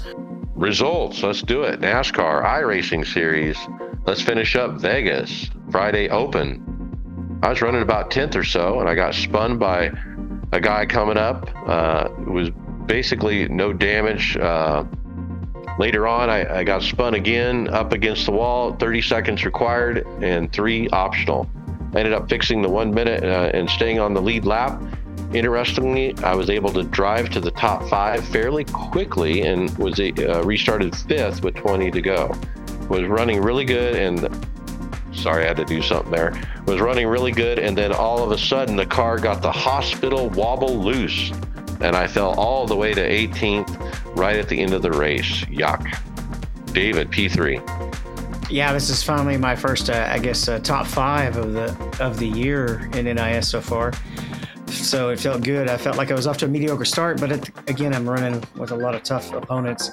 I was running 15th after 2 green flag stops, so it was just kind of a mid-pack car. But there was a caution with 25 laps to go, and this is backwards. I'm usually a long run speed driver, but with this particular car, I had to really take care of the right rear tire. So when it was a long run, I just did not go that hard. I didn't lose a lot of spots, but it kept me in the 15th mid-pack range. But we had several short runs at the end, and I could pick up kind of running around on the outside 4 spots per lap. And just a lot of short runs at the end. Came out with a P3. Well done. Was that top split or? I think this one was second. It was on Friday night. So right now there's enough people showing up that I'm either second or third split on Friday nights. All right, Justin, how'd you do? Started 34th, was the 34 car, so I chose not to qualify. Strategy move. I thought it would work well in my favor. Worked my way up to 17th on green flag stops. We needed to pit during green flag. Green flag stops were coming, and I got caught speeding on pit road. Went 2 laps down. I know. I couldn't catch up after that, and I ended the night P24th, so not a very good one. All right. Sunday Open, Brian, P4. Yeah, had a good race that track. My car was a little on the loose side, and I made some adjustments that kind of made it a little more stable, but I wasn't quite as fast on early runs, but I could keep up the pace on the long runs. And luckily we had a couple long runs. I actually wound up taking the lead at one point, led a few laps. Caution came out, and then I got a little shuffled back a little bit after a restart because I just didn't have that early speed. But as the longer run went on, I started pulling cars back in, made my way back up to 4th before the thing finally ended. I think if it was a longer run, I could have done a lot better. The guy who won the race, though, he was really fast. I don't know if I would have had anything for that guy because he was checking out from everybody. So P4, I'll take that. It's your first top 5 in a long time, Brian. Yeah, well, I haven't been running a whole lot of NIS at the end of last year because of all my computer problems. But I'm happy to be back in the top 5. You're back where you belong. I'm going to knock on wood here, but so far, every track this year in NIS, I've led at one point or another. I don't think that's going to hold up through Phoenix because I'm just not good at Phoenix, but what the heck? Let's try. Right, Sunday fixed. Man, I missed it. I had a family birthday party, missed the start of the race. Justin, you ran. How'd you do? I started 8th. I made it to green flag pit stops again, which I worked my way up to 4th. Then after then after the field halfway cycled, after I pit during green flag stops, a yellow flew, which caused me to be a lap down. But luckily, I was the first one on lead lap. Got the lucky dog. Restart went well. Took it easy for a few laps. Another quick caution came. Went to the pits. Luckily for me, I must have hit all my marks. Worked my way up from 11th. I think I gained 4 or 5 positions, if I remember right. But then this led to a green-white checkered. I started 11th, and in that green-white checkered, I kind of bumped and banged and made my way to 8th. So finally had a positive NIS for once. Right. Nice top 10. Now you just need to stack them up, man.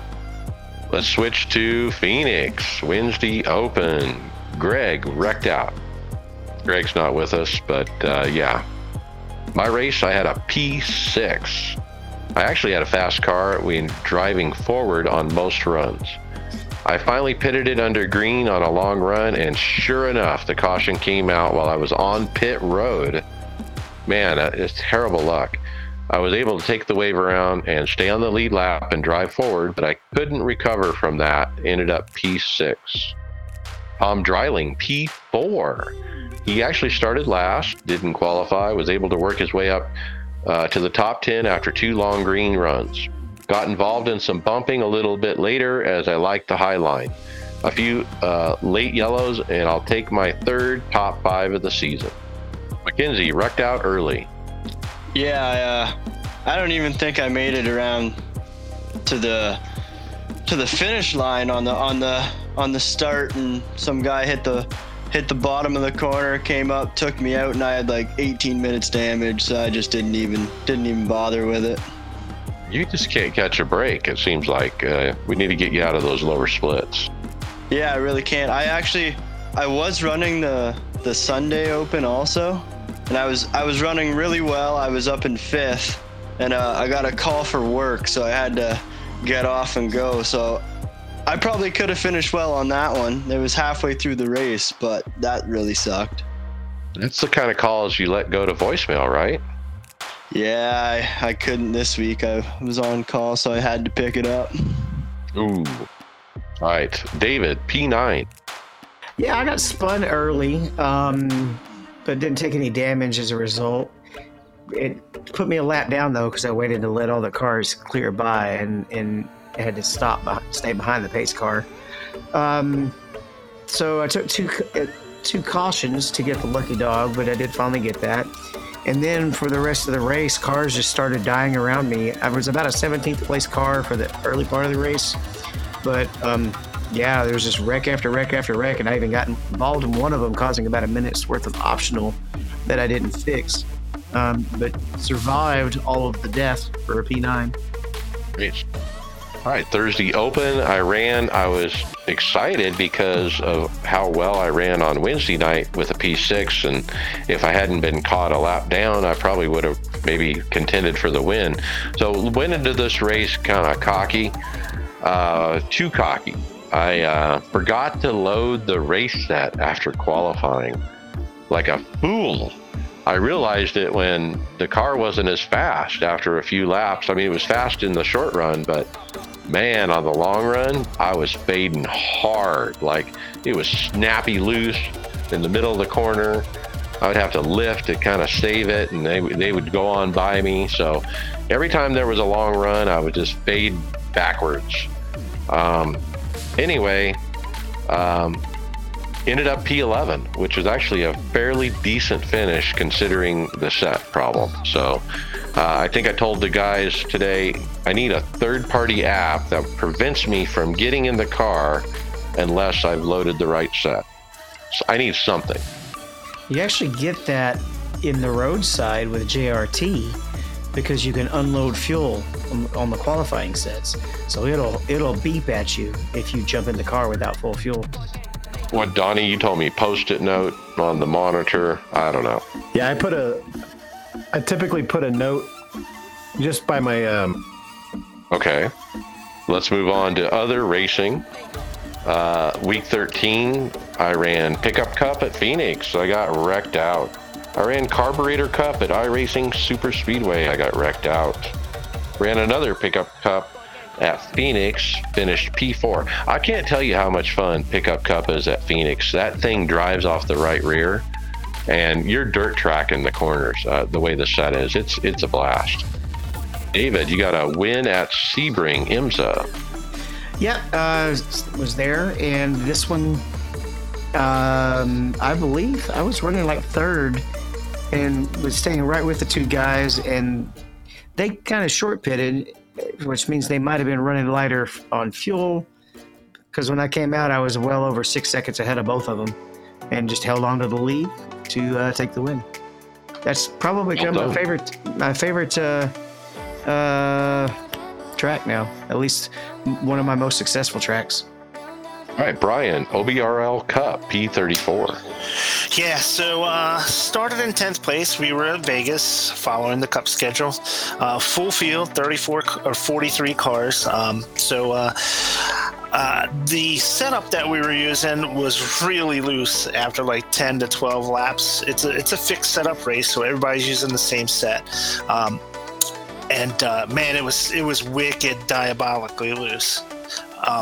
I had to run the high line the whole race, and I'm not typically a high line driver, but it was the only way I could try to keep the thing stable. After 10 laps, if I ran the bottom, just barely touching the throttle would spin me out. So I wound up just staying up high. Stayed in the top 15 until about halfway through. I made contact with a car coming out of turn 2. I was trying to pass him, and I ventured to the bottom despite how unstable it was, and just barely touched him. No incident points or nothing. He didn't lose. Nothing happened to him. It just turned me down towards the apron a little bit, and I was didn't spin the car, nothing. But I had to get back on the track and lost a bunch of spots. But after some cautions, I made it back into the top 12 and had another long run towards the end of the race, and a couple scary moments again, just because it was snapping around on me. I was able to save it until one time with about 25 laps where I just lost it. I didn't recover.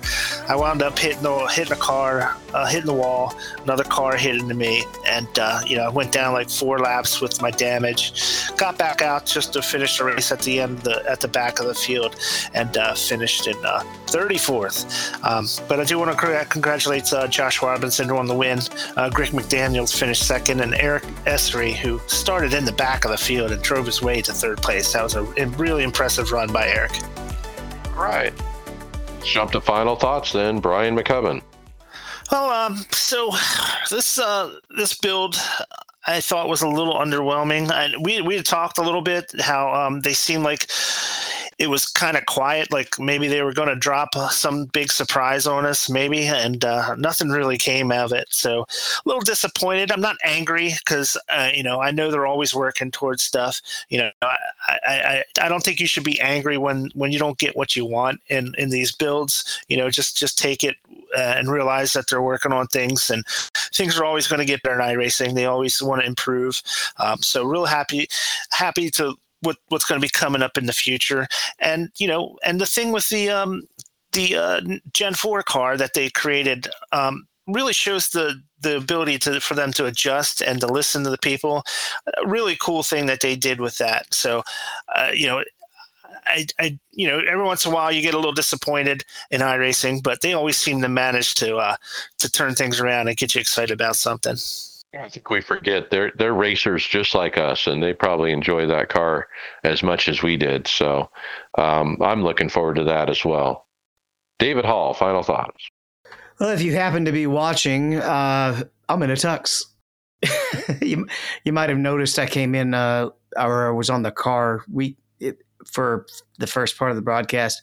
We performed our concert contest today, or we call it concert assessment in Arkansas, and we got an excellent rating, so I was pretty happy with that. Little real life stuff going on.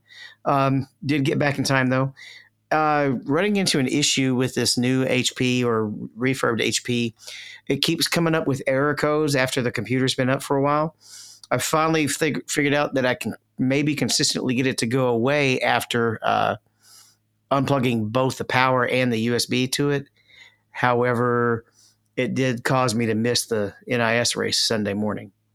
But I think I've got it figured out and working well. So there we go. I agree with Brian. There probably could have been more on this, but I'm going to chalk it up to they're probably throwing a lot of eggs into rain now. Though something I do want to see soon is the updated package for short tracks. I don't know why they didn't get that out for Phoenix. Maybe they just don't have any data yet. Maybe they'll have that data after Phoenix. Yeah, you're referring to the 2-inch spoiler versus the 4 that NASCAR is going to roll out this weekend at Phoenix. Yeah, I was hoping for the shorter spoiler for our races, but we'll have to stick with the taller one. The spoiler was not the only change. There was a lot of places where they took downforce out. Under panels. All right. Donnie Spiker, final thoughts? Yeah, I'm actually hearing good things about this update to the real life cars, that Phoenix might be actually a lot better this weekend. So we'll have to see. As regards to the build, I don't know. I'm always indifferent. I'm comfortable with what I have and what I like. That's what I'm going to move forward with. But I'm also a quality over quantity type of guy. All the crap I usually, give to iRacing about their releases and whatnot, they still put out an amazing product, and I'm never really too disappointed in it, ever. I'm always happy with what I have, but yeah, the build was what it was, and I'm okay with that. I haven't raced since last Wednesday, so tonight I'll be practicing Phoenix and maybe getting an A Open in about 10:30 my time, and I won't make tomorrow's NIS, but I'll be there Sunday morning.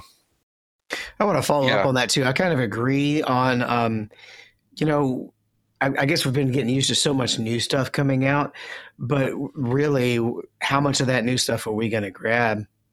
I do sports car, I do stock car, and that's it.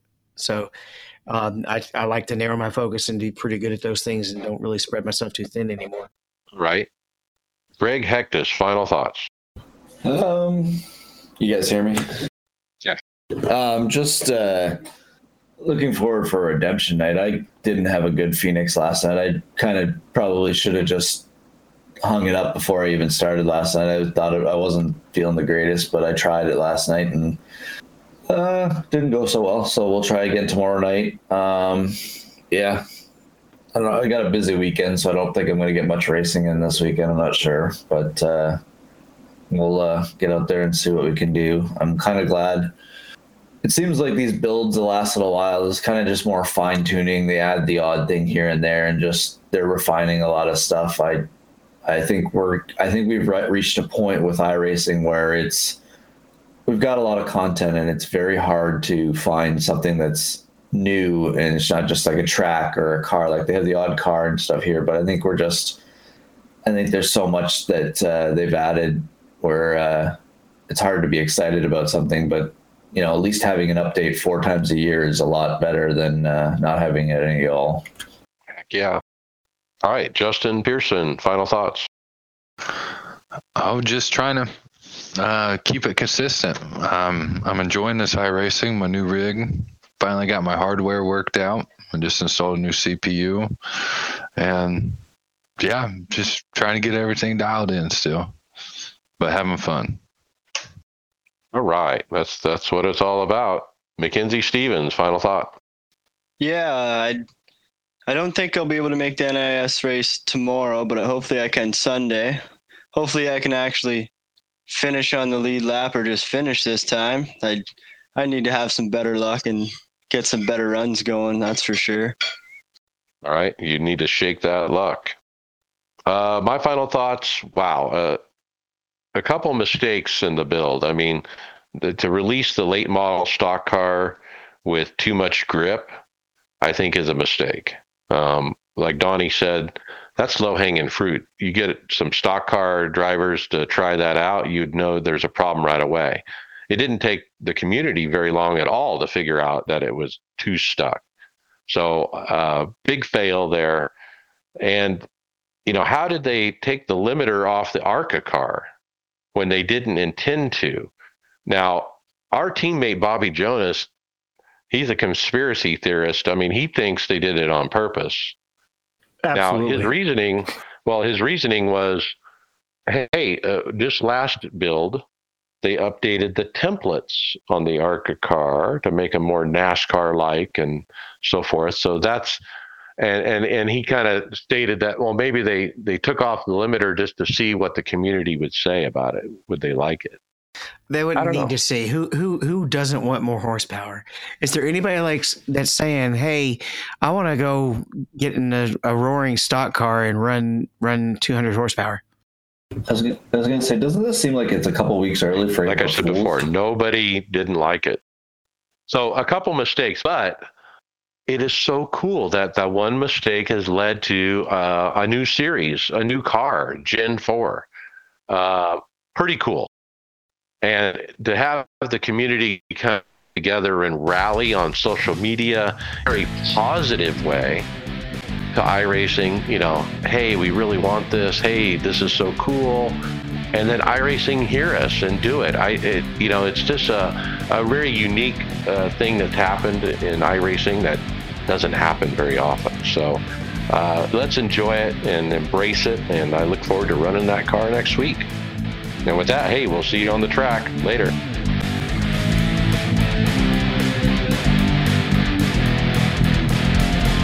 Thank you for listening to the iRacers Lounge podcast. Make sure you go to subscribe to us on iTunes, SoundCloud, or Google Play, Facebook, and Twitter.